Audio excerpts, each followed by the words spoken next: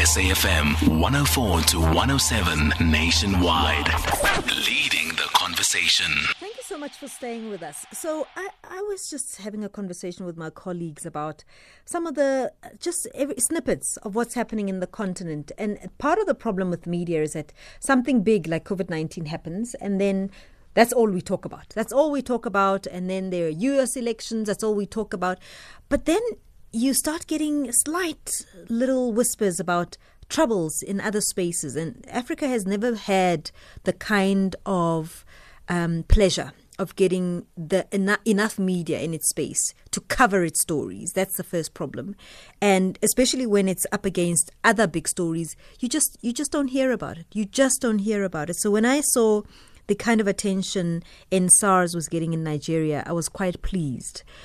But then I also thought, actually, a lot is happening at the moment in the continent, but are we reporting on it enough? So Nixon Katembo is our African Affairs Analyst, and he is at Channel Africa, and he's a producer there. Just to take us through, what are we not talking about that is happening in the continent? Nixon, hi. Hi. Thanks, Pamela, for having me. Let me appreciate your greater introduction on talking about the issues of the continent. And let me say that even when we talk about the issues of the continent, we talk about them as a by the way. Yes. We do not talk about them in the context in which they happen, what are the motivators of those events, and what actually led to those events. We just talk about such and such a things happened, but the real issue is not well spoken of. And currently, to answer your question, is that there are a lot of things that happen on the continent. I don't know where to start, but based on this discussion, I think you will guide me on where to start. There are a lot of things that are happening, but I was starting to see something which looks like a common thread. And tell me if I'm wrong, Nixon. And it got me, optimistic. It's troubling issues, but it got me optimistic. I'm starting to see citizens on the ground take into their own hands matters of their own country. In other words, where there is a reaction from the belly of the country, civilians, just ordinary civilians saying, we are going to go into the streets. It doesn't matter what the matter is. We are no longer going to rely on other states, other countries to raise matters that we've been troubled by. And also, these are people who don't necessarily have political motives. These are just ordinary people on the ground. I'm seeing it more and more happen. It was happening in Zimbabwe. It's happening in Nigeria. It's happening a lot in the continent. And I think we haven't seen a lot of this in a long time. Let's agree on one thing and thank one thing that technology have enabled us to be aware of some of these issues.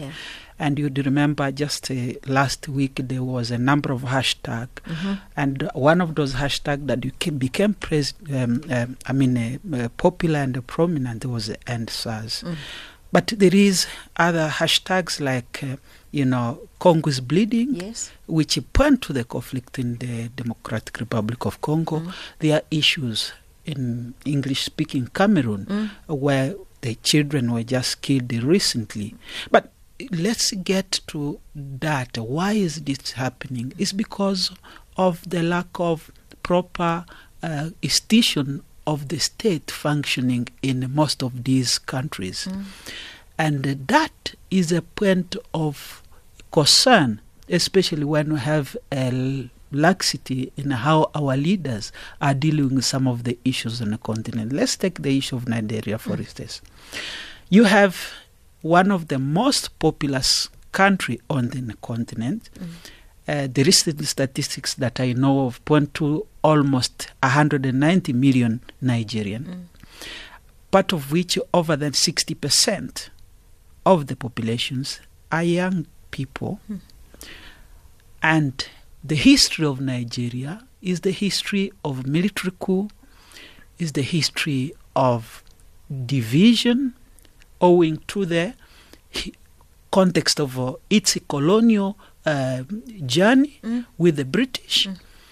And then you have current democratic processes that happen for the past 20 years, which have been only looking after those who are close to power. And you look at Nigeria in a way in which it is built, and mostly the state institutions are function based on the previous government approach of the military. So you have, for instance, General Olusegun Obasanjo. Even though he came in as a democratic leader, but he has a military side of him. The current president, Muhammad Buhari, has a military side on him. Even though this dark, military coups under General Babangida, be it Sani Abacha, the military, and those clique of rulers who have a military history created their own political patronage that actually seeks to enrich much of these closely connected to political parties, even though those political parties, they have transformed as a social, as a democratic force, even though they have this political history of a military ruling. Now, with the young populations, they are saying, no, we can't buy this.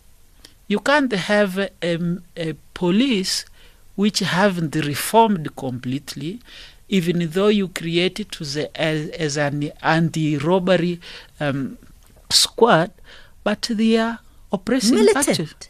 They are militant. They are in their operation. They are operating in a militaristic way in oppressing the people. That's why you see the EndSARS movement happening.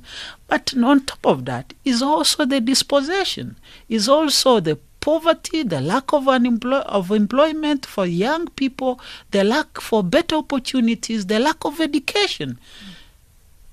Those are the issues that are coming up in Nigeria.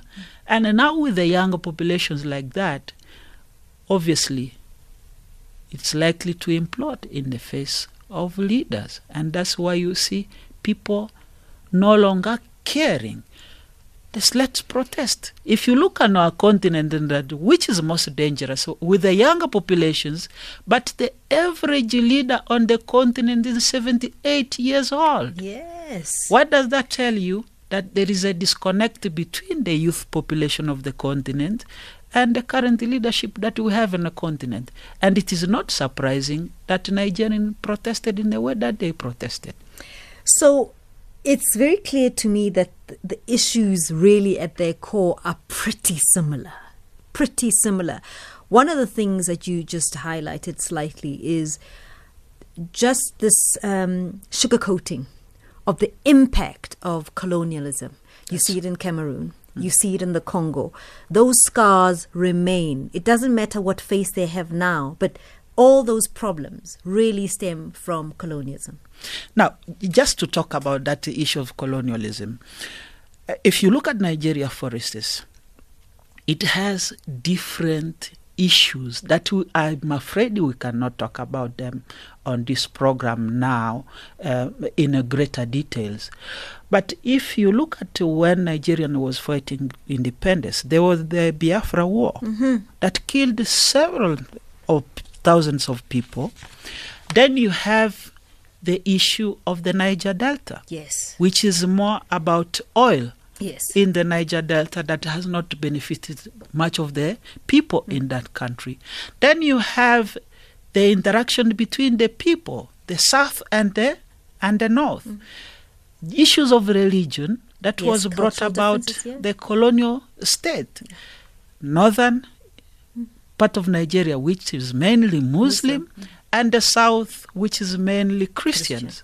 So you have those issues that were brought about colonialism, as you rightly said, that are still lingering today, of which, unfortunately, for our leader, they have failed to make meaningful changes in charting a way forward for a modern nation state that is not necessarily founded on colonial premises. In other words, what is happening in most part of the continent, and most conflict on the continent, and around the issues of leadership is about what Frantz Fanon said, that in a pitfall of nation consciousness, that some of these leaders are just there to guard what the colonial masters left, and for them to hold to power, they need to keep the system in check. In other words, you just change the face of the leaders. And this is why we have a problem on our continent, some of these issues happening. But to that is the critical aspect of political economy, resources.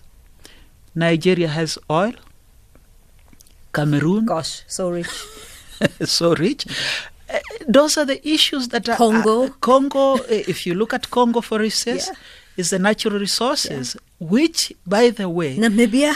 I mean, we can go on and on. Which, by the way, for the case of the Congo, which was a private property of the Belgian king prior to being handed over to the Belgian state as Who we never know stepped it. foot there.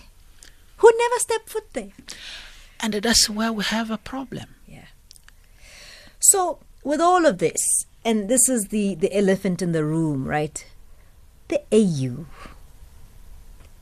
The AU and being able to do what is right by the people of the continent.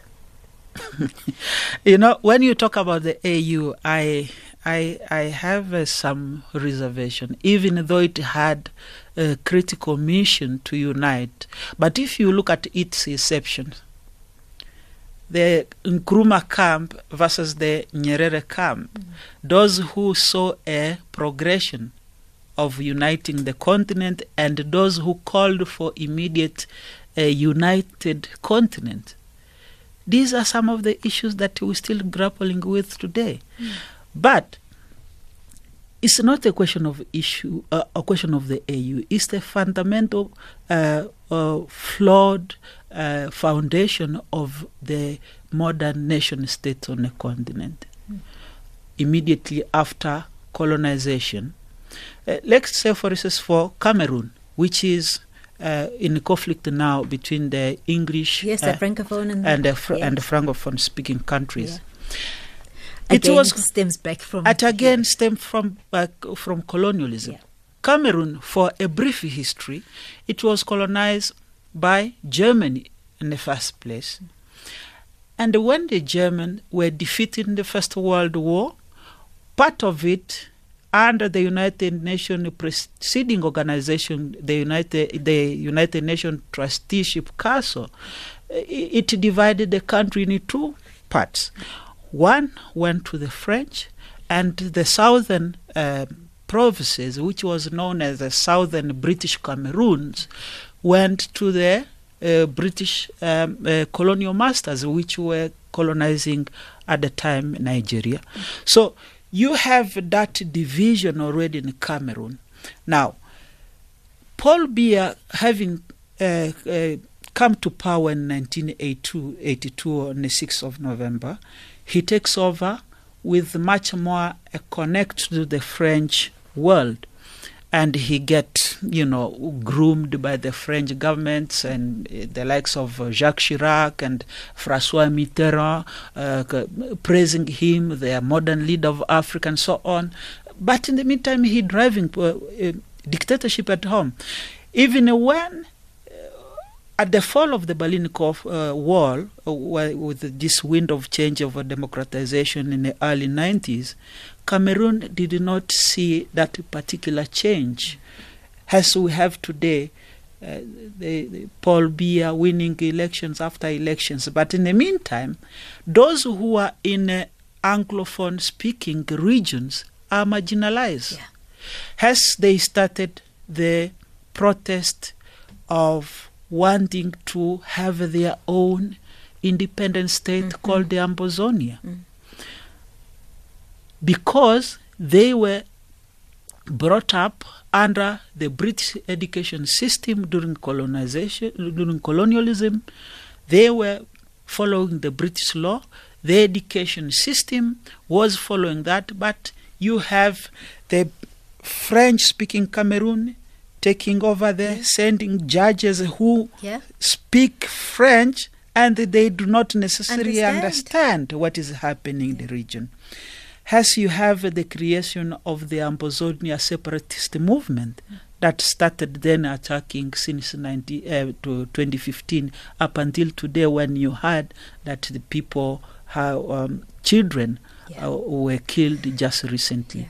So these are some of the issues that I think we need to begin to engage a conversation. How do we come to foster discussions that look back on where we come from and where we're going? For the Congo, for instance, there is almost everyday killings that are happening in the Congo. Yeah. And this is, by my own observation, this is a genocide. Yeah. But we're silent. Yeah. And when the media talks about it, they just say, okay, 5 people were killed. That's it. That's it. Yeah, that's it. No one bothered to get into deeper understanding of what are the issues here. Is it by nature that Congolese are just killing machines? Killing machines. Yeah. They just pick up arms. But if you look at it, the issue of the Congo started alongside the issue in Rwanda. And the issue in Rwanda started alongside what started in Uganda.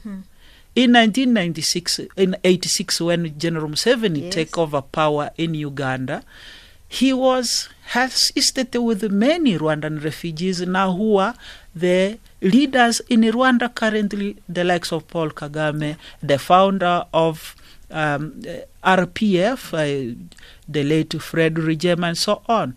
And you would see that when that political dynamics within the region changes, then Mobutu get attacked in 1996, and then you have over then, 60% of the population in Rwanda running to the DRC, and the conflict started there. But the conflict has been used as a way to extract more resources in the DRC, whereas the longest UN peacekeeping mission of over than 20,000 personnel of the United Nations there are there in the Eastern DRC.